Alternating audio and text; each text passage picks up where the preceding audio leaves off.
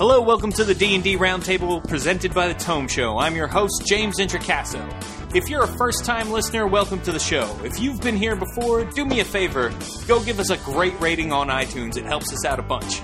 Please use the affiliate links on thetomeshow.com whenever you shop on Amazon or D&D Classics to help support the show. Just go to thetomeshow.com, click on the links in the show notes for this episode or any other, and then shop as you normally would. We'd also like to thank our sponsor for this podcast, NobleKnight.com, where Out of Print is available again. They have D&D and other tabletop RPGs. Any edition, any product. With Noble Knight, you can even sell your old gaming products you aren't using anymore. Let's hear a quick word from them. Noble Knight is an online game store. D&D, they got that and more.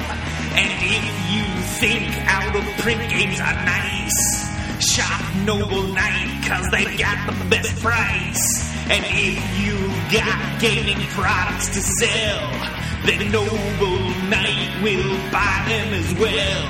So go to the place where gaming's the bomb and head over to NobleKnight.com. And don't forget to tell them the Tome Show sent you. Today, we're talking to 5 of the 6 Adventurers League admins about Rage of Demons and upcoming plans for D&D organized play. This is a super special podcast. Let's meet the panel and kick things off with our get-to-know-you question. Who is your favorite Demon Lord? Robert Adducci, Community Manager for the Adventurers League. Who is your favorite Demon Lord? So, in the past, I really have never played too many campaigns with them, so I really didn't have a favorite prior to the Out of the Abyss stuff coming out. But once I saw the picture for Baphomet, I just love that picture, so I'm going to have to go with Baphomet right now. Oh, that's a good choice. He's a badass. He's a real badass, that Baphomet. And of course, with us is Bill Benham, Resource Manager. Bill, who is your favorite Demon Lord? You know, my favorite Demon Lord would have to be Orcus, because undead are cool, so undead and demons together, it's like peanut butter and chocolate. And plus, my favorite adventure was Throne of Bloodstone from way back in 2nd edition, and it features Orcus prominently, so I like him. Yeah, he's my favorite Demon Lord, too. That is a deep cut, too. I right appreciate on. that. Yeah. Travis Woodall, Content Manager. Travis, who's your favorite Demon Lord? I'm going to go with Jubilex. Nice. Jubilex, kind of an ooze. Doesn't usually get much props, so good on him for breaking through that glass ceiling and oozing on up. Much like Travis, he enjoys a good sit. Yes, good sit. Can't go wrong with a good sit. Yes, yeah, exactly. So, and Travis, this picture of you on Skype, you in a Snuggie. Actually, I am in a Snuggie. Yeah, you look kind of ooze-like in that picture. See, I got to represent. Exactly. Greg Marks, Associate Resource Manager. Greg, who is your favorite Demon Lord? I'm going to go Grozit, because here's a guy who looks, for all intents and purposes, just to sort of be a party guy, right? He just wants to relax, have some fun, pick up some chicks or guys or whatever's available. And then what he's really doing, though, is he's trying to effectively trick you, right? He's like he's one of the devils who doesn't like the rules, right? He's the opposite of that. Mm-hmm. So he's going to let you basically damn yourself and then take all the advantage for it. He's the sneaky one of the bunch. Yeah, he's the mastermind, right? Yeah. He's going for it. That's awesome. Good pick. Alan Patrick, Associate Community Manager. Alan, who's your favorite Demon Lord? Man, it's really a toss-up. Jubilex is high in the running. Travis, you hit it on the head there. Exactly. But it really comes down to what minis I have available. So if I've got pudding around, made some Jell-O today, maybe it'll be Jubilex. But lately it's been Orcus because of that beautiful figure that was released a couple years back. Right. Yeah, you don't want to use it for just one game because he costs a lot of money. So you want to make sure you're getting him in there for some other stuff too. Well, true. And the players get a little upset if I splash pudding all over the table. So Right. Yeah, that makes sense. Why don't we talk a little bit about Rage of Demons? Out of the Abyss is out now in local friendly game stores, and by the time this podcast drops, it'll be available wherever D&D adventures are sold. It seems like a tough adventure for first-time players and DMs. And so how are you guys handling this in Dungeons and Dragons encounters? A lot of it's going to fall on the DM. One thing that the last few published adventures with Horde of the Dragon Queen and Princes of the Apocalypse, one of the things that those have done really well with is presenting kind of an open sandbox kind of environment for the DM to run around in, and I think that's one of the things that's that Out of the Abyss is gonna keep doing really well. Nice. And I'd say if it's a first time DM, the most important thing with Out of the Abyss to do is sit down and make sure you understand what the overall kind of arc is of the narrative, because that'll help you kind of make sense of how open ended it is, so you can give your players a fun experience. Because it really is a great adventure. I'm thoroughly enjoying running it myself. Yeah, I think it was by far my favorite published. I've loved them all so far, so this was great to see. And I think, is it fair to say that there's an assumption that now that 5th edition has been out for more than a year, that a lot of the DMs who are running organized play games are not first-time DMs? Oh, yeah. Yeah, definitely. Well, I don't think we automatically assume. Yeah. I think we're seeing a lot of legacy DMs, but we're also seeing some people that are venturing into that arena as 5th edition is so focused on telling a great story. It's less about knowing the glossary of mechanics, and that's enabled a lot of people out in my area, in my own experience, to kind of peer behind the screen and see what they can do as well. It's been really cool. Yeah, it is great, and it's nice that Encounters is not as, say, structured as it was in 4th edition. It gives DMs leeway to tell that story a little bit more. Well, let's talk about expeditions and ethics. So what do you guys have coming up? What do you think is most exciting? What are people loving at conventions and in game stores when they play? So this year we've got, there's 3 tiers of play with the expeditions. And so kind of each tier has its own kind of storyline with Hillsfar and the surrounding region and the Underdark for the Rage of Demons season. So I think that's really cool that kind of each tier kind of gets to do its own thing and gets to be heroes in their own way. So I like that aspect of it.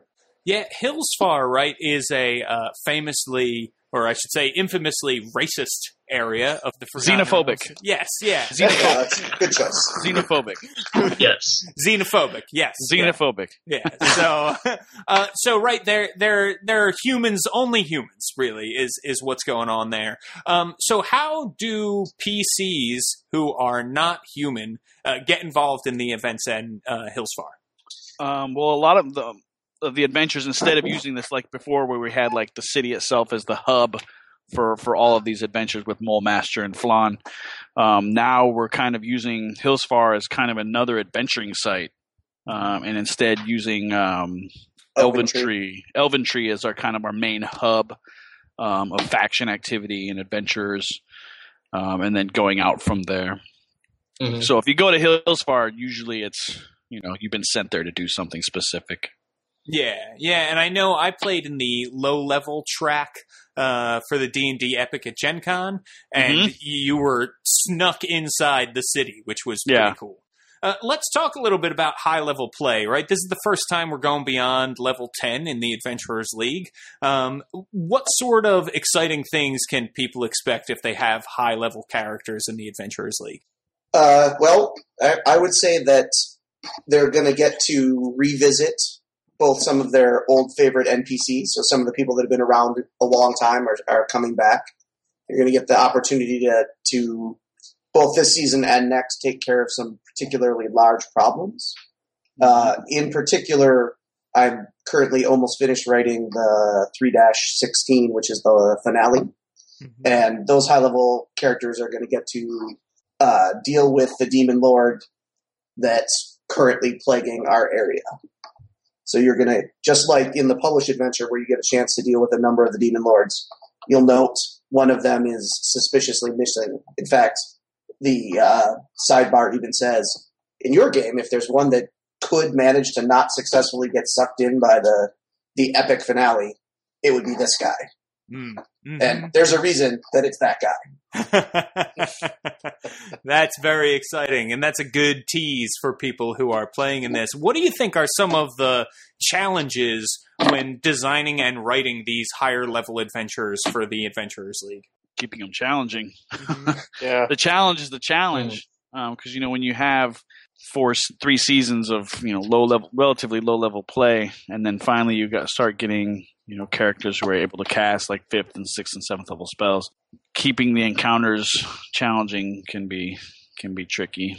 And giving DMs the tools that they need within the adventure to still kind of keep it moving and keep it fun. When at higher levels you get a lot of, especially wizards, get a lot of kind of, I don't want to say game breaking, but if you don't have the adventure set tight in terms of giving the DM kind of awareness of his surroundings or her surroundings, then it can kind of go off the rails pretty fast. So, yeah, I think there's, at first level, it's easy to tell, okay, I think this adventure will take so long, right? When you're sitting down to play. But I do think it's a lot harder at higher levels because some things can be blown through, and then other combats are just a slog that take hours and hours. Yeah. So for organized play, that must be a big challenge too, is managing the time that goes into an adventure. Yeah, there's a lot of management on the design side as much as on the play side, where we want to make sure that the options we're presenting to DMs are compelling,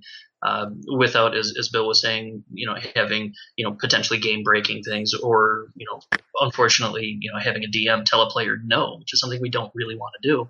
You don't want to have that instant kill. You don't want to have encounters cut short. That's all part of the greater experience. I loved at Gen Con playing through the epics, and then standing around at the end to get the results from you guys about what had happened and what had this particular group of 700 people achieved. How are those results? Essentially, you guys go to all these cons and watch the epics get run and run them yourselves and get all the information and feedback from those. How are those results compiled? And then how do they affect the Forgotten Realms, the canon and the lore of that world? Well, in the case of the epics, generally we collect most of the pertinent information right there. As you saw with Blood Above and Blood Below, the Season 3 epic, without giving out spoilers for folks who might run it in the future, there were immediate, results that affected the play of the game itself. But, at the end, we were able to kind of get an idea of what happened. With that, we were able to kind of give some of the latter adventures a little bit of additional direction and where they were going and where they were going to be. Yeah, at Gen Con, it was our last official running of the Season 2 epic that Gen Con represented, the end of Season 2 for us, the beginning of Season 3. So we, as Travis said, we generated or cataloged a lot of those results that came in. And after the convention, I looked at the previous results from the other times it had been run, compared notes with Greg, who had compiled a lot of that. And we actually posted a little bit of additional fictional narrative there on the D&DadventuresLeague.org site, in which we talked about the ramifications of the actions that the players, the actions they took, and the unfortunate destruction that happened as a result. Now, as Season 3 goes on, other people may run that epic again, so the results we had at Gen Con may not actually end up being the ongoing narrative results as we move forward. Which is pretty awesome. So, because I remember, I think it's a fair assumption when people go into organized play, a lot of times they think like, well, I'm going to win, right? Like it'll be fine. Everything, these adventures are easy. And there was a lot of player death, which is always great. I mean, not player death, character death, I should say. Wait, say that again. You're a DM, right? There was character death, and if I recall, the high level people didn't actually succeed, and that was awesome to see that there are stakes. That there are things that really matter. When you guys see that, like, we got this result, the adventurers blew it up. It didn't work out the way we had planned for it to work out, or they didn't succeed. Is that exciting for you guys to see that failure? I mean, with any case, catastrophe is a catalyst for adventure, so I like it, but that's just me. I like how it informs the ongoing meta plot as well. I mean, we're going to see, I don't want to give too much away, but in Season 4, we're going to see an opportunity potentially to have some people start thinking about going back to Flan. And if you don't have Mulemaster's support, because Mulemaster Undone didn't turn out quite as well as it could have, then you don't have their support. And so the adventures that we think about writing then are informed by that. And so now you don't have that big army and you don't have those supplies. So now you need another option of how your characters can think to do something. We've been running this thing for over a year now, right? 5th edition's been out over a year. You guys have been doing the Adventurers League thing for a year. What have you seen that has been great coming out of the Adventurers League, and what do you want to change and improve as you move forward with the Adventurers League? I think just the amount of output that we've seen from DMs and players, just new players showing up, new DMs, has been fantastic. It's kind of been better than I think we hoped for, and just seeing new people get to play the game, and people that have been around for years coming back to the game. Absolutely, seeing so many new people around the table it's hugely invigorating. I spend a lot of time running my own games and not a whole lot of time playing. But I'm getting to a point now with these new folks. They're playing with the mechanics, they're really enjoying it, and they're seeing that I'm not showing up at the table with 17 books like we may have had to do under old editions. And I actually have some folks now that are like, stop running games. Let me do it for you. You roll dice. And moving forward, what do you guys think? What would you like to see, made further? Like, do you guys have big plans for anything you'd like to change or things you'd like to add to the Adventurers League? Anything like that? Changes that we can expect? Again, without giving too much away, I think you're going to see, as we're talking about Season 4 now, so it's kind of what's on my mind. Mm-hmm. The way that it's set up is a little bit different. The way that the adventures in the Tyrion, and we'll see some changes there. That we're gonna test an alternative way of doing some things. That's really cool and very intriguing to hear. So, I can't wait to see how that shakes out. Do you guys think that your involvement with the Adventurers League and all of the wonderful, wonderful backbreaking work that you guys have done and the amount of people coming out for organized play, like, I think anecdotally is more than I have seen in my lifetime for D&D. Do you think that organized play has had a direct impact on the thriving health of 5th edition D&D? I certainly do. I mean, 5th edition has been wildly popular. Just on the different Facebook groups and Reddit threads that I've read, 5th edition has been kind of like that I've seen, kind of like that old friend who got a new haircut and put on some flashy new clothes, and the people that were disenfranchised with some with 4th edition, a lot of them are coming back just to see how things are, and I've been reading a lot of good things about it. Adventures League's just one more way for them to get them, pull them back into the fold. Mm-hmm. Yeah. And get folks out. Get folks out playing. On like Wednesday, Friday, whatever night folks are deciding to get together. Take a little break from the monotony and do just like I play with my son is 13. I bring him with me. He, so I can get him on a lifelong habit of D&D and awkward social relationships. So persecution, yeah.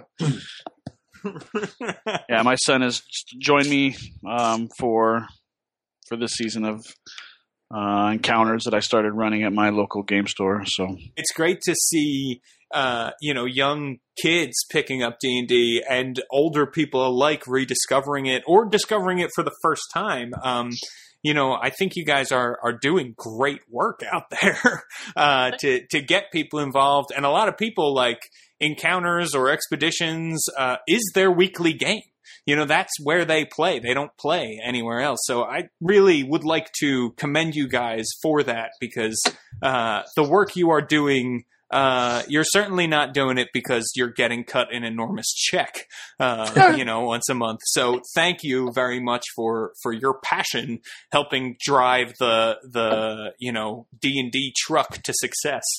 So appreciate it. It's been awesome. We really, with Dragon Plus this last update, they gave out the first adventure for the Rage of Demons expeditions, which is Harried and Hillsfar, and we've gotten permission to post that on our site as well. So we'll be giving that, kind of giving that out to folks who, especially to folks who want to run streaming games. So if you want to run a streaming game, just go ahead and email us at online@dndadventuresleague.org, and our online regional coordinator, David Russell, will send you a reply with the Harried and Hillsfar adventure.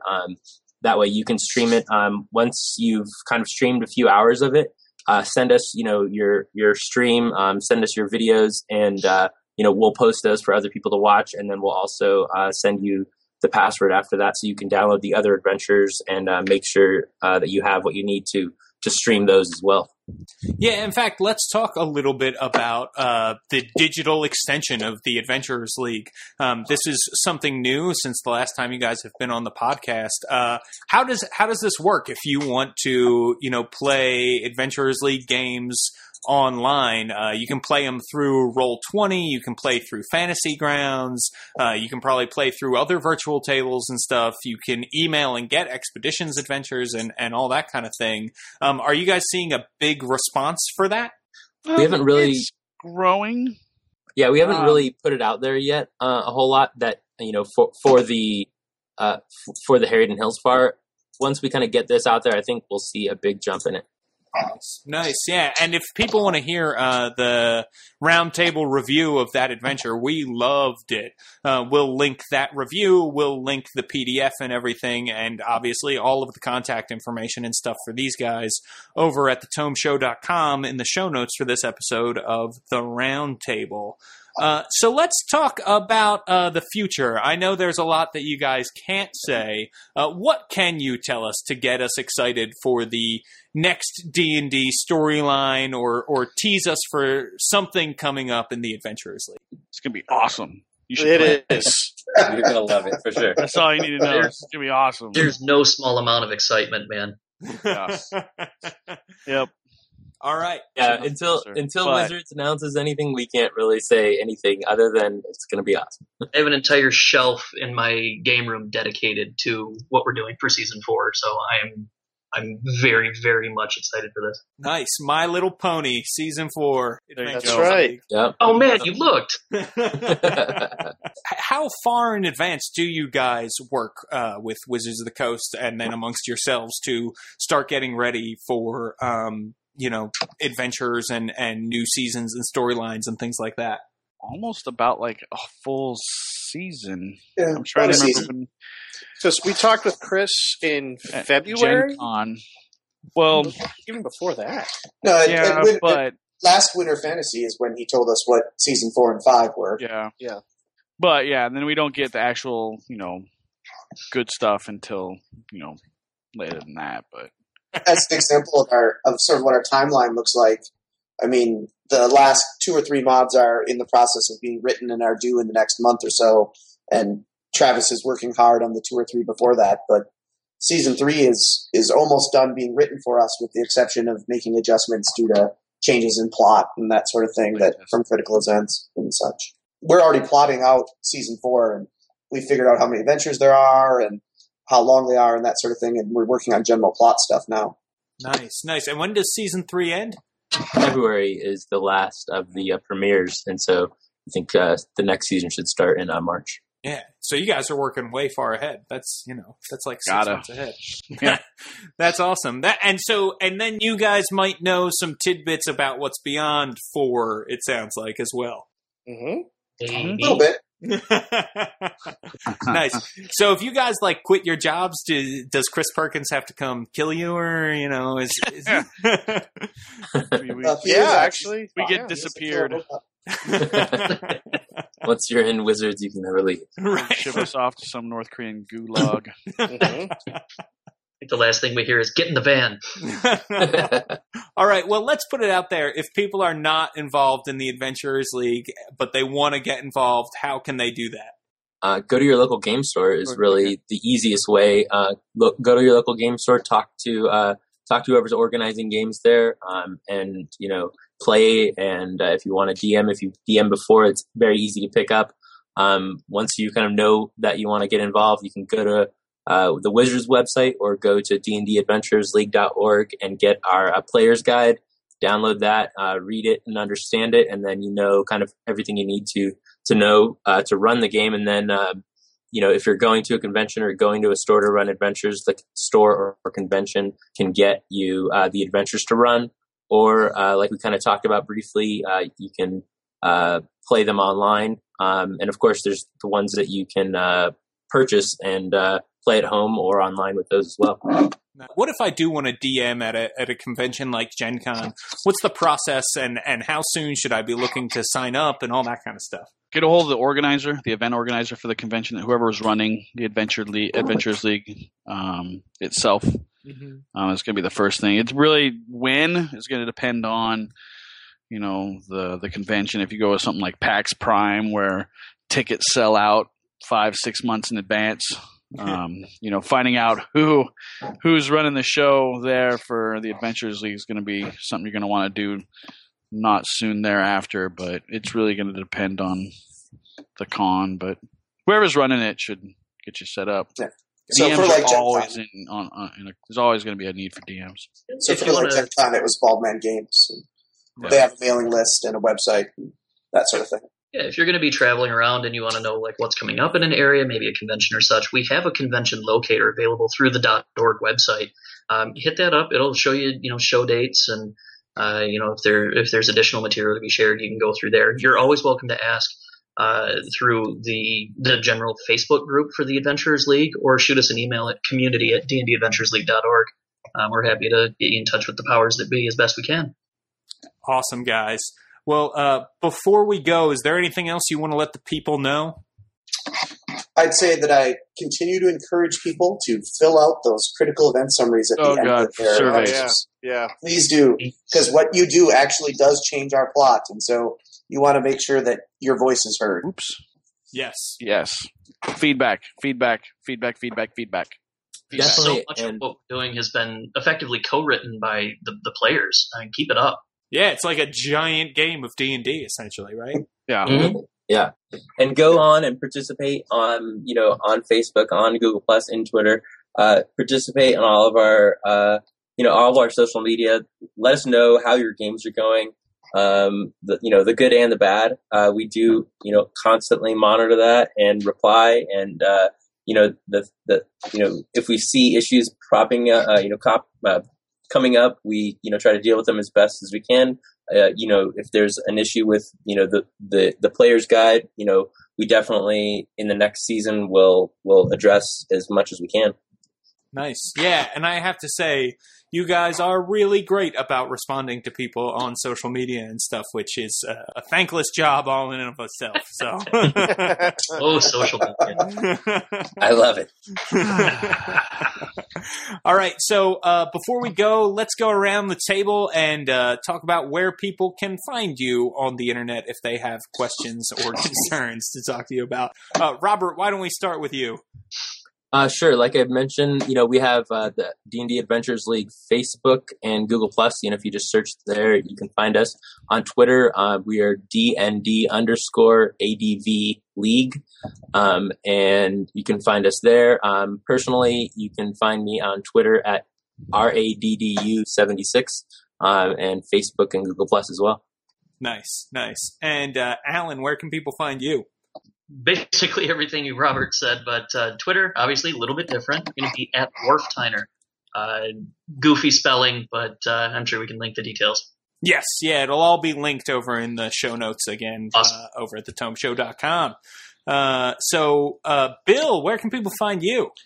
Well, much like what Robert said, Facebook. Facebook is good. Any of the I'm a member of so many D&D AO Facebook groups. It's actually it's a lot of D&D AO Facebook groups. But Facebook is good. I'm Bill Benham on Facebook, but so's my son. So look for the Bill Benham page that doesn't look like it was designed by a 13-year-old. And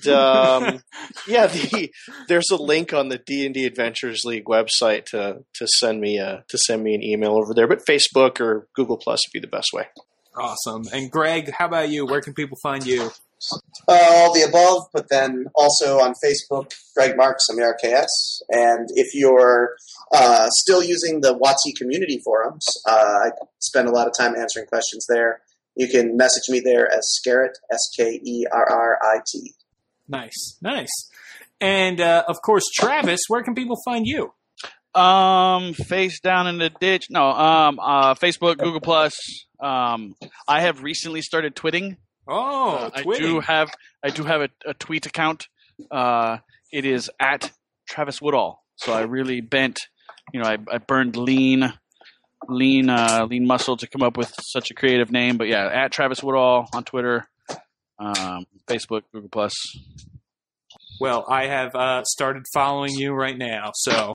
Right. I have 2 followers. Well, thank you so much for being on the roundtable today. I really appreciate it. Oh, thank you for having us. Thank you. Thank you. Everyone, you can find me on Twitter at James Introcaso, and you can leave us a comment about the show on thetomeshow.com or at facebook.com/thetomeshow. Also, check out my blog, which is all about Exploration Age. It's the 5th edition world I'm building over at worldbuilderblog.me. Okay, everybody, thanks for listening, and thanks to Robert, Bill, Travis, Greg, and Alan. Special thanks to Jeff Greiner for letting us join the Tome Show lineup, and thanks to Sam Dillon for getting this podcast out there on the airwaves. Our theme music, which you're listening to right now, was composed by Eric Michaels. Don't forget to go to thetomeshow.com and use the affiliate links whenever you shop on Amazon or D&D Classics to help support the show. And hey, if you like this show, please rate the Tome Show on iTunes and like us on Facebook. Keep on rolling and keep on listening to the Roundtable.